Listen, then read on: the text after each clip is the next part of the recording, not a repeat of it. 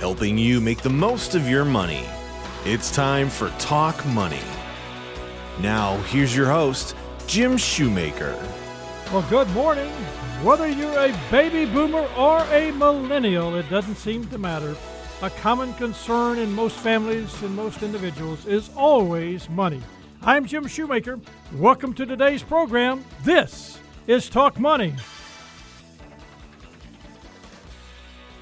Well, I'm excited today because we're going to be talking to people that are really going to give you some insight into not only what you're doing about retirement and some preparatory things about the planning for retirement and some decisions that you need to make, but also we're going to find out something from one of our guests later on in the program that you don't want to miss. You have biases. Did you know that?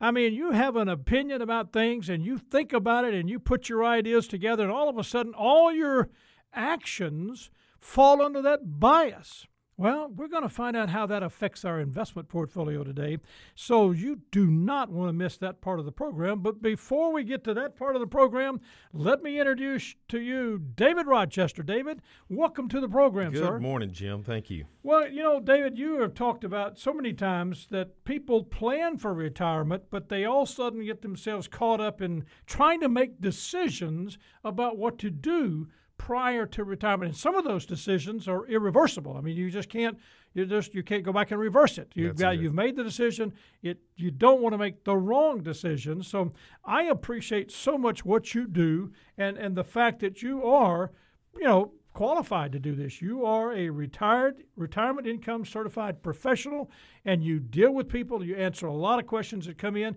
and we're answering a specific question that someone has sent to us simply to say, I'm about to retire, and here's his question. What do I do? And so I thought I would have you on the program to help answer that particular question. So here was the question. I'm about to retire. I've been working for 30 years at one company. He's built a pretty good, he says, I've built a substantial amount of money into my 401k, but I am nervous. And do you think that's a real number? I mean, I can understand that, about making a decision. And then he says, the common question I think a lot of people think about, what about your wife? And he says, so is my wife. Sure. So, and that's the key example of, and many times we'll phrase it as, do I have enough? Well, that's an interesting question. You just can't pinpoint it with a number. The biases we'll talk about later, I think are very important to talk about. But really the most critical thing is not, do I have the exact right amount of money? That is important, and that has to be taken into the whole picture. But it's really when you retire, the timing of it. Talk about that. What do you mean by timing now? So what I mean by that is, and this is where it comes into play, the average retiree draws about $1,200 a month. Now, I say average, and we know how averages work, some above, some below. The average retiree draws about $1,200 per month from their Social Security benefits. So there are some strategies that people should know about when you apply for that benefit and how that can affect you long term in your total amount of money that you receive during retirement. So it's as critical to make a decision on the timing of when you retire and when you start to draw Social Security as it is how you invest your money. Okay, so the first thing you're telling this individual, he's thinking about this now. So we're assuming for him that he hasn't started Social Security yet. So he has to say, okay, I'm retiring. I think he said his date was October the 1st. Okay. So his date's October the 1st. He did not say his age. So we'll just assume he's 65, we're assuming. So you're saying for him to think before he starts his Social Security, because we talk about this on the program a lot, that some people should delay getting Social Security. Exactly. So we use the term delay or defer because there is a benefit to deferring or delaying that benefit. And so I'll put out there a quick example. If someone were to decide to start taking their Social Security income at 62, they will receive 76%, on average, 76% less than if they deferred until age 70 to take their benefit. That's a huge difference, Jim. That average is probably 7-8% per year difference just by delaying to take your benefit. Have you calculated the difference between, let's say, that's a huge penalty, really, But what about I'm taking it at 62? I'm getting the money for 3 years before 65. Does that not add into the bucket and say, well, I'm getting the money? It does, and there's what we call a break-even point. So, I don't want to tell you what that number is because it's different for each individual and their circumstances and, their health, where their spouse is living. But there's a break-even point, and there's some analysis that can be done for that. I think the main thing is that needs to be done beforehand. As you mentioned earlier, it's an irrevocable or irreversible decision. Once you start taking that income, quite frankly, it's pretty hard to undo it. So you're set to continue to take that for the rest of your life. That's a great point. Okay. If you just tuned in, my guest is David Rochester. He is a retirement income certified professional, and we're talking about decisions that you need to be answering or questions that you need to be answering because the question came to us saying, all right, I am about to retire, in fact, October the 1st, and he said, I've got a lot of the things. And this was a great question. What are some of the things that I need to avoid or to make the decisions that I need to make sure I'm doing the right thing? So if you've got questions for us, just send them to talkmoney@shoemakerfinancial.com. That's talkmoney@shoemakerfinancial.com, and we will get your question on the air as we're doing this individual here. David, one of the things that I think he was concerned about how his investment portfolio was managed under his 401k. Should it stay the same? And now, this is the paragraph. He goes from the question to his paragraph. And I appreciated that. The point being is, how critical is it to have the right investment portfolio, the most suitable investments in the retirement plan? Well, it's important. And so having the proper, we use the term asset allocation. It's very important to have the right allocation, to consider the timeline we discussed earlier, to think about your spouse. So that ties back into what I was describing earlier as claiming your Social Security. Many times, the first person to claim is going to have the higher Social Security benefit, and that can affect their spouse's Social Security income at that date or a later date, and particularly if they end up being the survivor. So very important to consider just the claiming of Social Security, the timing of when you take it. Yes, your allocation is important, but again, I don't think that's always the most critical, and we can talk later about how to address that. Okay, that's good. Well, let me ask this person that's also in the studios with us, Steve Anderson, a certified financial planner. Welcome to the program, Steve. Thank you. It's good to be here. All right. You're thinking about this, and guys, I want us to make sure we're answering this person's question because I think this applies to a lot of our listening audience. Steve, you had something that you wanted to add. Yeah, just on top of what David's saying about all these multiple considerations that you have that are all playing into this decision, one of the things that I think sometimes is a myth that people bump into, they bump up against when they start thinking about retirement, is that the older they get, the more conservative they have to be with their investments. That can generally be true, but one thing that we always try to work with our clients on is it's really more related to when you're actually going to touch the money in that investment. So, some of these common planning rules about when you get older, you get more bonds, less stocks, and you change that asset allocation. It's a good general rule, but it's always important to make sure you consider your personal situation and all the different things you have because it's the timing of when you access those dollars versus just a sheer age calculation. I think that's exactly what his question was all about, too, because he was thinking, my money's been in my 401k for the 30 years, and I haven't really bothered it. It's just it was allocated according to what the allocation was. And he said, should I start changing it? Mm-hmm. And that was his concern. Now, this individual, as I did ended up talking to him and just saying, well, here's what we're thinking. And the point was, this was not a sophisticated investor, but he had been very disciplined. And so when the market was down in 2008, he said, I just quit looking at it, which I think is important. But he said, I want to remain disciplined going forward. And now it's not over in the 401k. It's on my desk. And you could sense he had that concern. And I think that's important for what we were trying to address this for not only him, but also the listening audience and what we're talking about. David, how important do you see when you think about this, when a person starts withdrawing money from this money that they've accumulated, what are some of the things that you think they need to be sure they're not making a mistake with?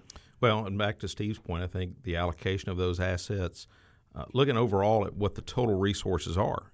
Some people still have pensions. I wish I had one, but that's a tremendous resource. So pension, like Social Security, chosen correctly, can generate a lot of income during retirement. We also need to take into account, and I'll mention pensions, does there need to be a spousal or survivor benefit set up with that as well? And then back to how you take your money out. When do you start taking money from your 401k or your IRAs or just your resources in general? You may decide that it might make sense with some analysis to start drawing on some of those assets first and defer taking your Social Security benefit. So I think there's a lot of things to consider, but asset allocation is important, the timing of when you take your money out, just the how much you need to withdraw each year to meet your expenses. I kind of overlooked that a minute ago. I think it's important that we consider what is that family's expenses. We have to have enough income to meet that, and the more certain they can be that their income meets that allows them to keep their portfolio invested. That makes a lot of sense. So again, I think that's critical for people to understand. So is it complicated to manage that the portfolio the principal? I mean, this guy's, you can sense the loss of principal. So is it complicated, too complicated for most people, or what would you say to the individual that's listening today? I would say that it makes sense to have other people objectively looking at the situation, because if it's our own money and we're managing our own money, it's hard to be objective. It's very subjective because we've built it up over our lives. We've got a lot of, personality built into it. And so I think it makes sense to have an analysis done, whether you do it through software yourself, but I do think it makes sense to have an objective person looking at it, to look at your allocation, the allocation of stocks to bonds and cash, looking at the income flow, where are those incomes going to come from. But really the starting point is what are the expenses going to be during retirement? Well, that's a critical point. In other words, knowing what you're going to need and then build the portfolio around the need. Exactly. That's a critical point. I think a lot of people forget. They start trying to make a big investment, try to grow the portfolio, forgetting meet your needs first and foremost. Guys, let's talk about this in the few seconds that we have left with this segment of the program. How long do people need to plan for? That, when I started in the business years ago, if I could get somebody to 72, 73, 74, I was done. I mean, that was great. And today, I know we don't do that. There's an enormous amount of time between the time of a person retiring at quote-unquote 65, 66, 67, and their mortality rate. Longevity, even through the last census, and we see this all the time, is people are just living longer on average. Now, again, we know how averages work, but this, Jim. I've got family members that have lived beyond 100 years old. I have an aunt who's 100 now, and she still plays cards and games every day, very sharp. So people are just living longer. We have to plan for that. If you retired at 65 or 66 and you live to 100, that's 34, 35 years. That's as long as most people have worked, if you think about it. Man, so we have to plan for a long time frame, and the changes are going to occur. That's very well said, David. David Rochester, we've been talking about some issues. This question that we got, I'm about to retire. He said October the 1st. What are some things that we shouldn't do? And you really talked about the fact that Social Security, making sure you properly elect the time based on what's best suited for the individual.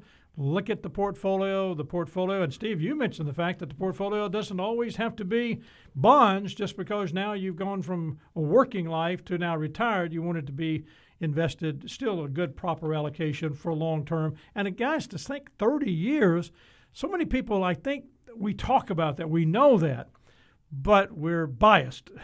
I did a pretty good job with that. We're biased the fact that that's, am I going to live to be 90, 91?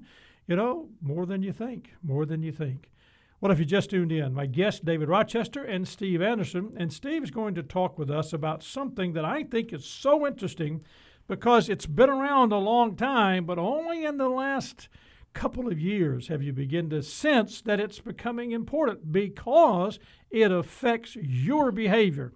Steve Anderson, Certified Financial Planner, welcome again to the program, sir. Thank you. All right, Steve, behavior bias. I mean, man, with all the presidential elections, all the news, the media is just beating us up right now. What do you mean when you talk about behavioral bias? Yeah, it's great to always have a level set and understand what we're talking about. So generally economics, just the study of economics is based on an assumption that people are rational and that we make rational decisions about spending $1 here, $1 there. And if you're anything like me, you realize that that's kind of a faulty assumption. Now, you put thousands and millions of people together and the averages play out and maybe people are rational. But behavioral finance keys in on the individual and the individual behaviors. And it asks the question, what are the behaviors we actually exhibit? And are they irrational at times? And if they're irrational and if they're common and repeatable, behavioral finance and behavioral biases are trying to name them so that once we name it, we can tame it. We can do something with it and try to work around it. So that's what that study is all about. So is this a trap? I mean, does it get me caught into a corner because of my biases? Is that what you're saying? Yeah, it's these are really cognitive traps. So the two famous behavioral finance economists really that have given birth to this industry are Daniel Kahneman and Amos Tversky. And so they have a book called Thinking Fast and Slow that's really kind of like the Bible for this, right? Okay. And what they explain is that what our mind is trying to do is take mental shortcuts. And so most of these biases that we have are really our mind's attempt to make something that's really complex and difficult just very simple. And so we fall into these traps, and none of us are immune to them. This is not something you educate your way out of. This is something you set up some guardrails in the way you do your investing or your finances or your life just to keep you from getting off track, because it's hard to see these in the mirror. All right, I got it. It's there. You don't see it in the mirror. You know, you got one. You don't may not even know that you have it. Give me what you see as what's the most biased, or what is one that kind of would fall in as the number one? Yeah, the definitely the mother of all cognitive biases is something called loss aversion. I can understand. And this is so easy to spot. When you flip on the news, we all complain about this a lot of times. You'll flip on the news, and what do you see? Bad news. It's because bad news sells, right? I mean, that's what we react to. And so loss aversion is this idea that we are more reactive to losses than gains. And the easiest way to understand this, Kahneman and Tversky did this experiment where they would flip a coin. And they said to hundreds of different people, I'll give you $100, Jim. If we flip this coin, I'll give you, or you pay me $100 if it lands on heads. All right, so I'm going to flip it. If it's on heads, you give me $100. But I'll give you $150 if it lands on tails. Majority of people would not take that. It turned out that we had to get to 200 on the win and 100 on the loss, a 2-to-1 ratio before the average person would take the bet. That's an example of loss aversion. And in the world of investing, in the world of financial planning, it tends to push us in the direction of being overly sensitive to loss, and it pushes us in the direction a lot of times to being a little more conservative than we really have to be. Does that manage our risk tolerance then? Does that impede us from making good decisions because of that? Yeah, it certainly does. It tilts us in the direction, I don't have clients all that often that'll call and say, oh my gosh, my portfolio is way up today. They don't call like that. People don't, they call and they say, oh my gosh, what happened? Mine all can you ever tell you? They said, Jim, you're doing a great job. Right. So I need to replicate those, right? Yeah, so we're all just prone, the bad things just stick in our minds so much stronger. And so that's, and it's not just finance, it's in every area of our lives. So that's loss aversion for sure. Okay, loss aversion. That's the mother of all biases, okay? And I understand that. Steve, the one thing I would ask is, does it matter with your age? If you're a younger person, are you more okay with that? Okay, now he's biased. I can tell that. Yeah. So I'm showing my bias. So the question is, am I going to be less or more prone to aversion loss as I get older? Yeah, there's actually a ton of research around millennials being way more loss averse, because when they were a few years younger, they went through this last crisis called the financial crisis, and they saw the impact on their parents. And so the millennial generation, generally speaking, tends to be a little more loss averse than your generation that had a little bit different experience when they were growing up. So that's a great question. So generationally, this certainly has some impact. What are you saying about my generation? I wasn't going to say anything. But that's a great point, because obviously, now what you just said, see if I can say this, the experience of this generation that's been through ups and downs have learned that they can manage through that. Yeah. The ones that have only experienced it and saw what it did are maybe a little more concerned about it. Absolutely right.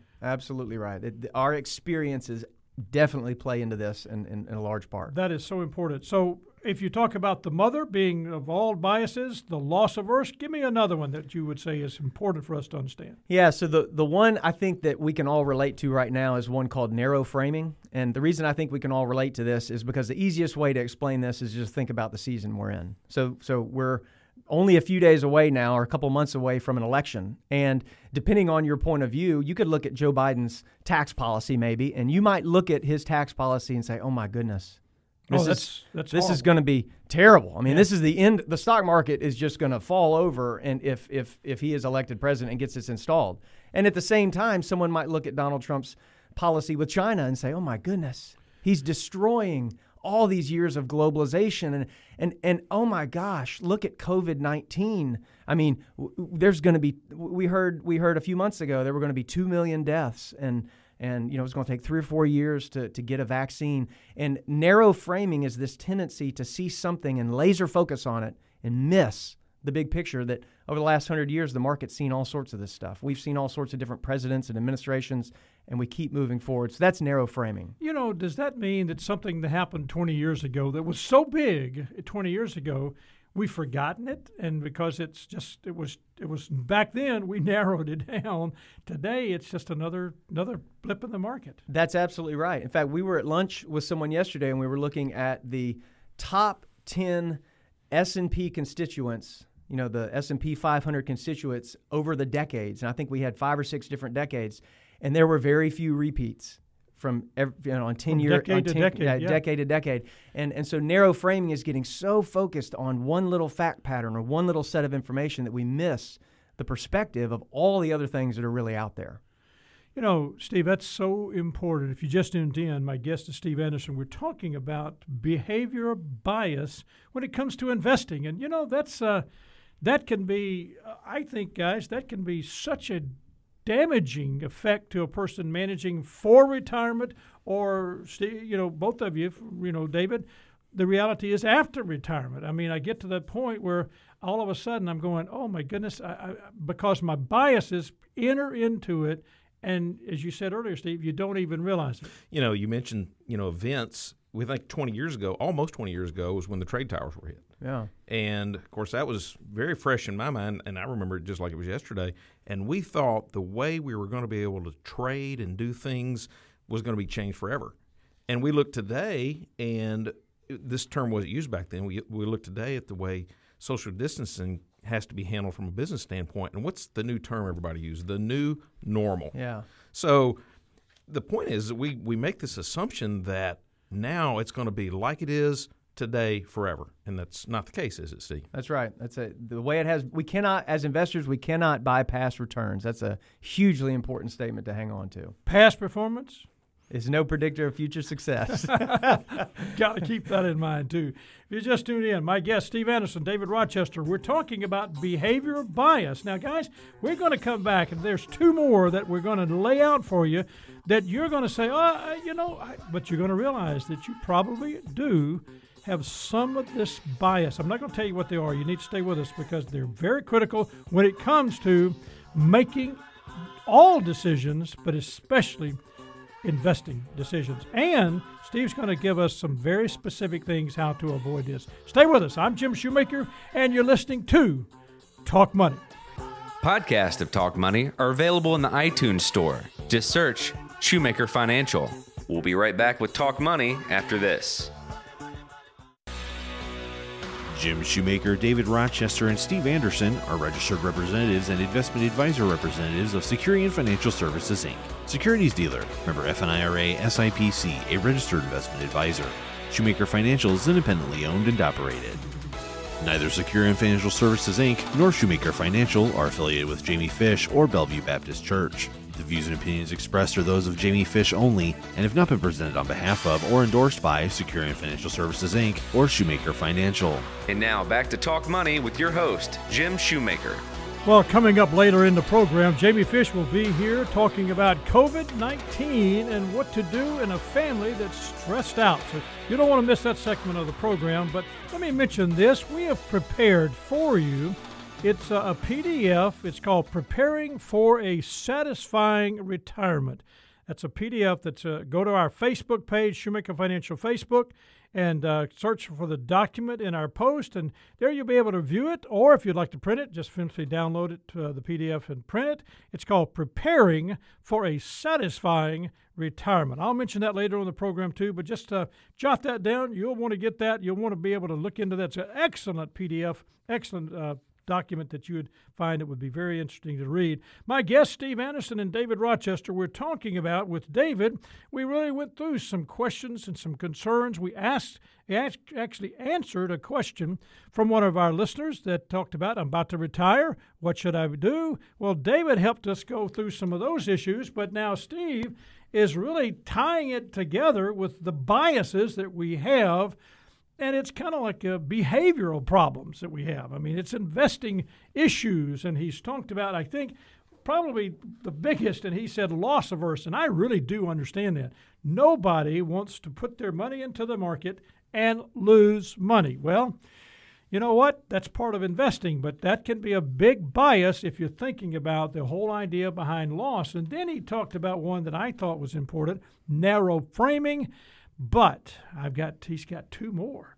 Steve, you're just loaded with good information today, man. So help me out.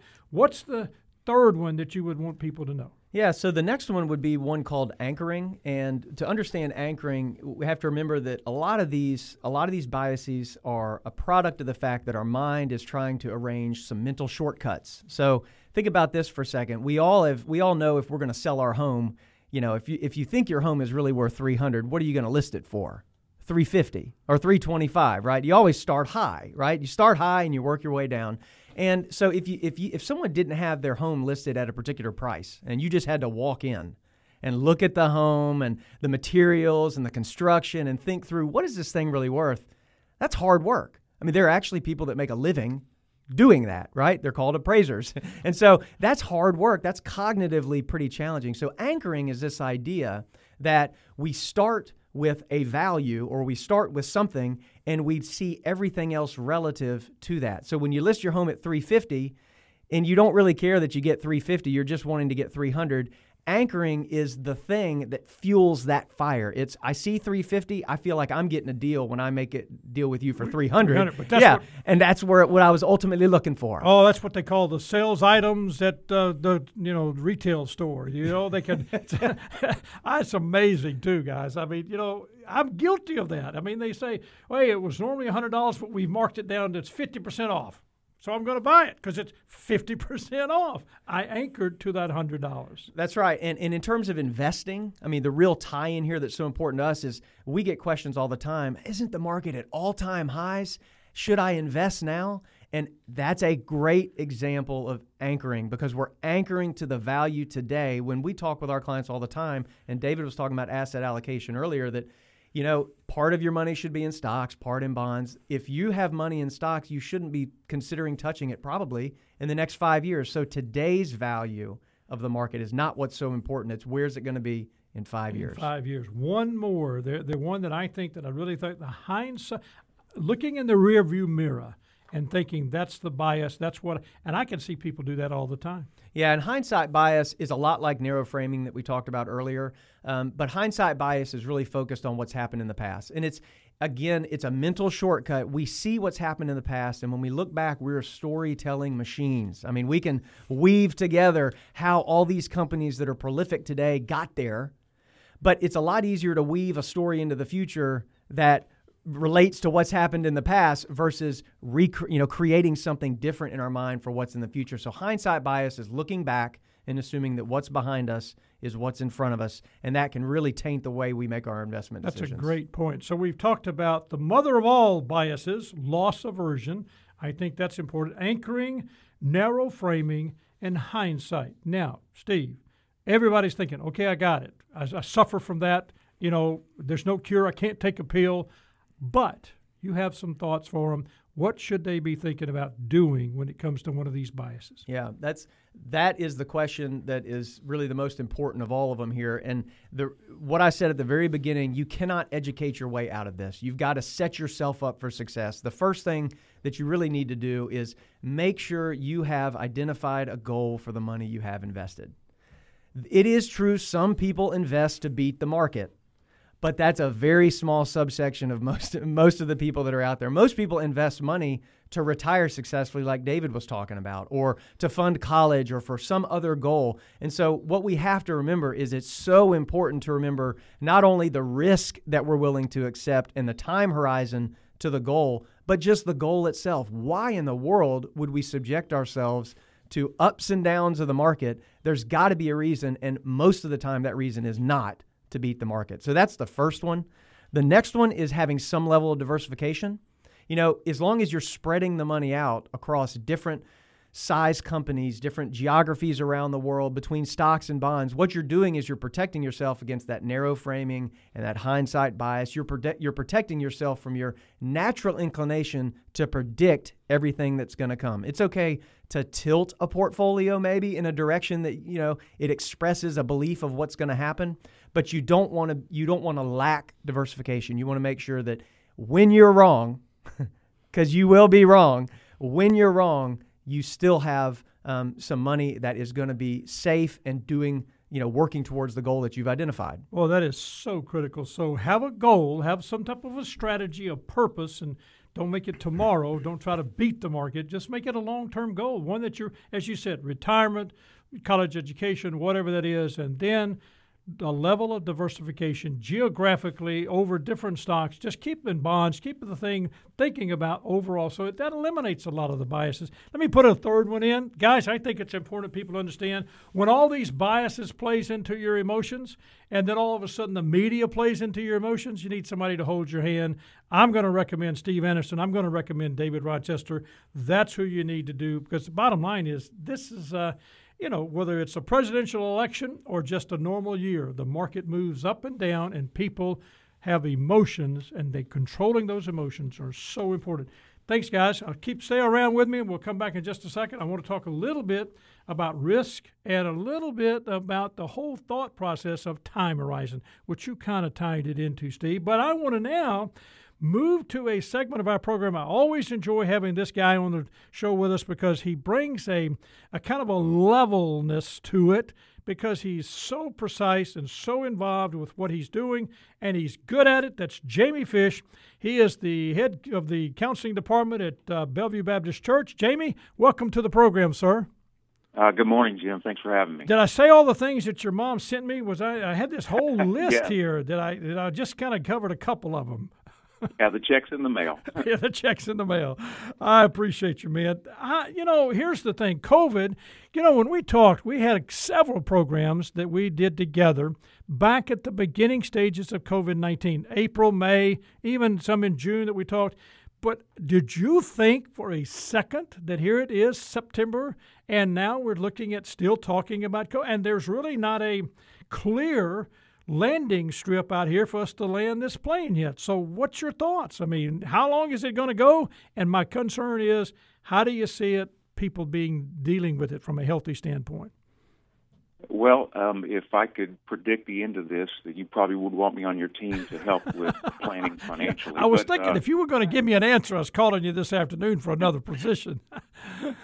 Yeah, well, no, you know what, we have had an increase in the requests for counseling here, and we do it for free, and I know everybody likes free, so that's one of the reasons. But I do think that's what's taxing people is just the drudgery of the unknown, and how do I process this, and so we're having a lot of opportunities to speak into people's lives to help them with that.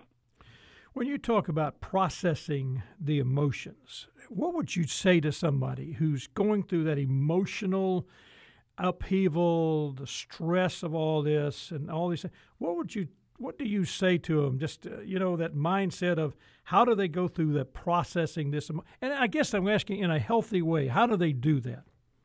Well, I think, sometimes we get feedback from others unsolicited that tell us, hey, you're not well. So getting some feedback from people, and we can get ahead of the curve and ask them, hey, how do you think I'm doing overall? Do you feel like I'm handling the stress and the pressure pretty well?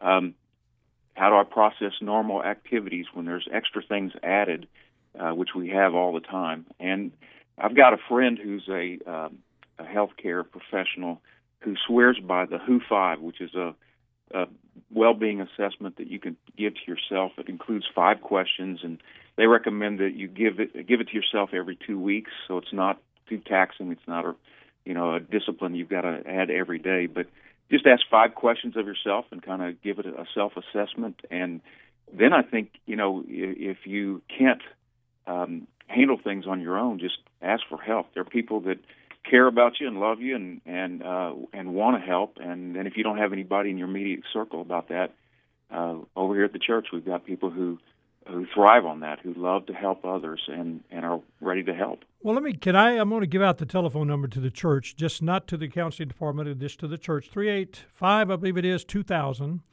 And if That's you would. 347. Okay, that's your number, 347. 2000. 2000. Oh, okay. That's it. 347-2000.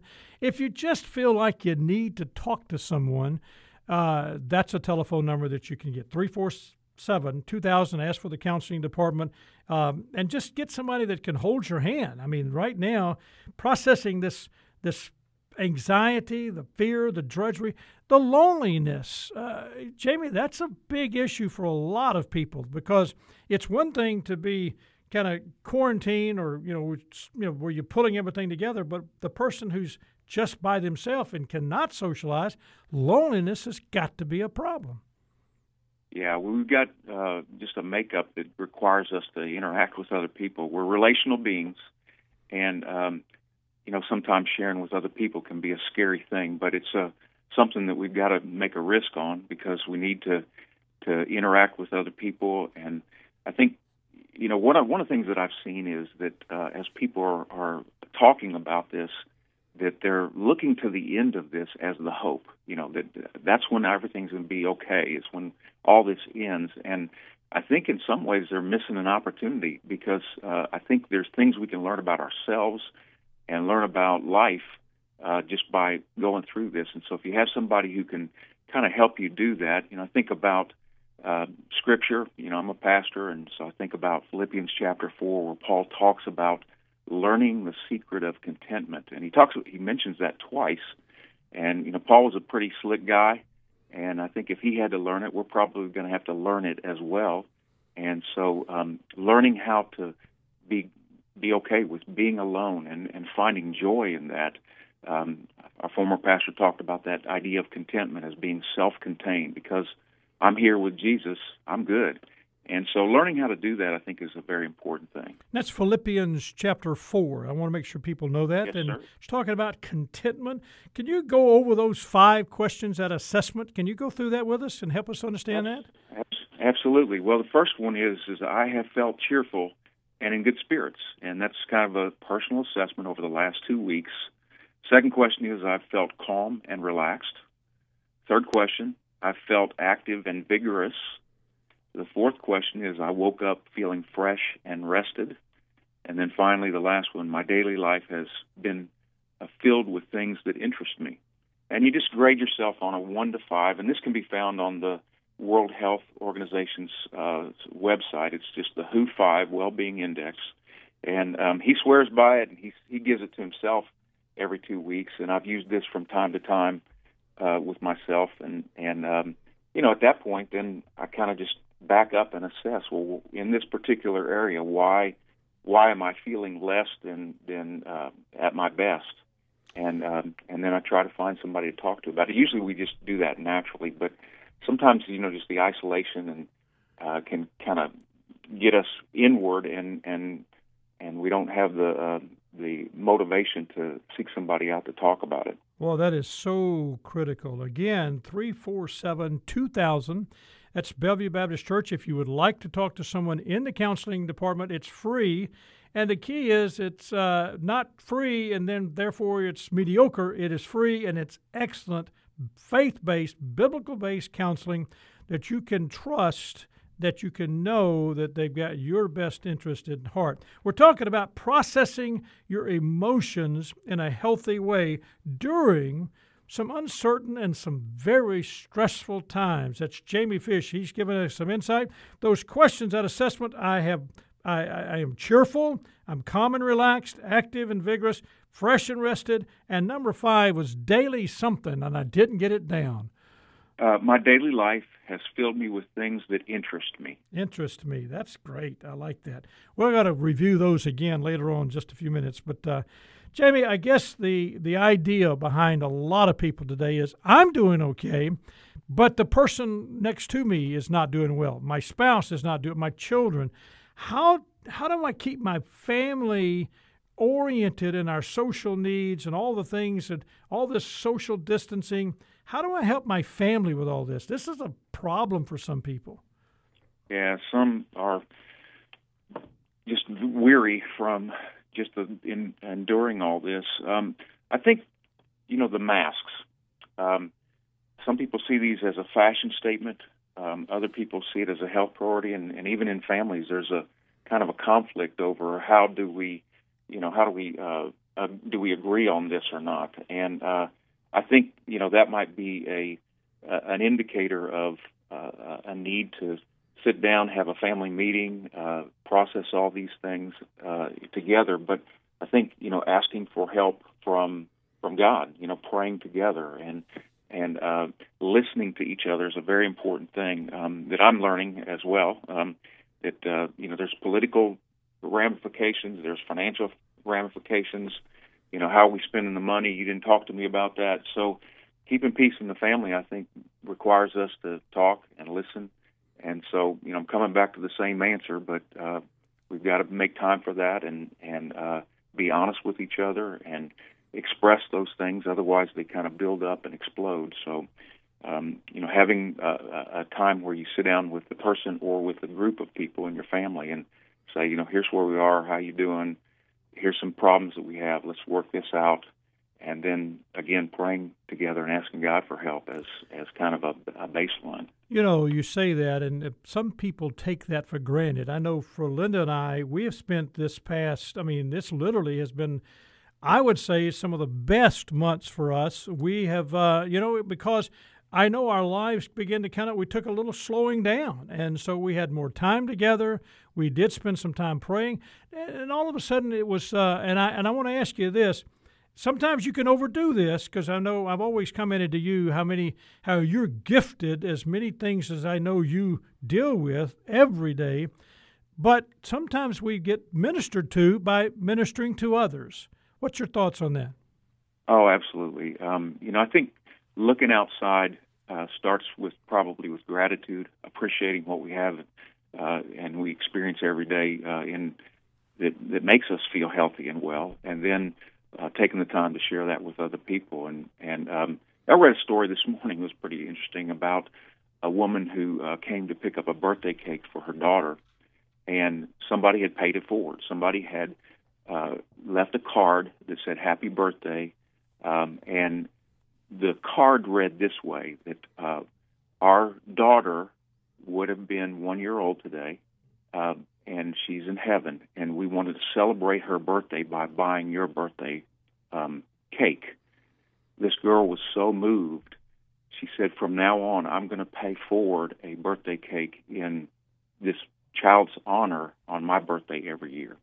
So I think, when we take the time to listen and to care for somebody else, come alongside them, showing genuine love, I think it can multiply beyond that person. And there are people that they end up being a black hole, but there are other people that once they're encouraged, they see the value of that and they turn around and do it with other people. Oh, that's so critical. It's others instead of self. And I think by nature we're in these trying, stressful times we deal with self. And what we're saying here is now reaching out and being something for others. That's a great story. That's a thought process that so many people need to understand. If you just tuned in, my guest is Jamie Fish. He is the senior counselor at Bellevue Baptist Church. The telephone number there is 347-2000. If you would like to talk to someone, if you're feeling stress, if you're feeling loneliness or fear, anxiety, any of that, during this time of stressful times, we want you to understand there is somebody there willing to listen, to help you, to counsel you. It's faith-based, biblical-based, and I don't want anybody listening to this program to avoid that. If you would, I'd like for you to know that you can step into that and go and get some good, solid counseling. My question that for so many times, so many people, I've listened to this from other people, how do you keep peace with friends and even in the household sometimes, extended family members who feel totally different about the pandemic than you do? I mean, you're listening to the news and you're going this way and well, how do you deal with that? Because, Jamie, that can be very stressful when all of a sudden, because we think differently about the pandemic, we're arguing about it. Yeah, there's some conflict in homes because of political things, and I think sometimes we've got to agree to disagree and table it, and then again coming back to the things that we value and appreciate in one another, expressing gratitude. And I think that probably some of these things are not going to be resolved by discussions or arguments in the home because we can't figure it out, with the people that have the greatest amount of education and get paid the most. So, just processing that together, maybe in those family meetings where we say, this is something that we're going to disagree on, and maybe we ought not to talk about that because of the disharmony it's causing in our home. But I think, taking the time, being willing to listen, not talking over each other. There's some basic things that I think probably intuitively we all know. I go back to the 7 habits of highly effective people. Seek first to understand and then be understood. So just taking the time to show value of the other person, giving them opportunity to share their opinion, but then say, we probably don't agree on that, so let's let somebody else resolve that, and because we're not going to change each other's opinion. And I love you too much to make that be a problem between us. That's great. Questions? The assessment. We got 30 seconds. Sorry. Give me those 5 questions again. Okay. I felt cheerful and in good spirits in the last 2 weeks. I felt calm and relaxed. I felt active and vigorous. I woke up feeling fresh and rested. And then finally, my daily life has been filled with things that interest me. Wow, and you can get that by going to the World Health Organization. It's called the WHO 5, 347-2000. If you would like to talk to Jamie Fish or to someone in the Biblical Counseling Service area of the Bellevue Baptist Church, 347-2000. You've been listening to KWAM, the Mighty 990, FM 107.9 and AM 990. My guests, Jamie Fish from Bellevue Baptist Church, David Rochester, and Steve Anderson from Shoemaker Financial. And if you have questions for Jamie, again, I said you could call him at 347-2000. That's area code 901. And questions for David or Steve, 901-757-5757. To find a copy of that PDF that I mentioned earlier, Preparing for a Satisfying Retirement, go to our Shoemaker Financial Facebook page, search for the document in the post, and then you can simply, if you'd like to copy it, print it out, download it, and you can print it out of the PDF. Scott Jordan next week. Presidential election update. That's going to be a program. You're not going to want to miss that. And Michael Powell also talking about portfolio construction pre and post-election. That's Saturday at 10 a.m. right here on KWAM, the Mighty 990, FM 107.9 and AM 990, where we're here every week helping you make the most of your money. I'm Jim Shoemaker. This is Talk Money. Talk Money is produced by Greg Ratliff. Guest and content coordination, Francis Fortner. Production assistant, Eleanor Moskowitz. Compliance officer, Tommy Armstrong. Mid-South History Moment, Rebecca Brazier and Drew Johnson. We'll see you next week on Talk Money. This material represents an assessment of the market environment at a specific point in time and is not intended to be a forecast of future events or a guarantee of future results. This information is not investment advice or a recommendation. Investments will fluctuate and when redeemed may be worth more or less than when originally invested. The S&P is an unmanaged index of 500 large-cap stocks. Investors cannot invest in an index. Financial advisors do not provide specific tax or legal advice, and this information should not be considered as such. You should always consult your tax or legal advisor regarding your own specific tax or legal situation. Jim Shoemaker, David Rochester, and Steve Anderson are registered representatives and investment advisor representatives of Securian Financial Services, Inc., securities dealer, member FINRA, SIPC, a registered investment advisor. Shoemaker Financial is independently owned and operated.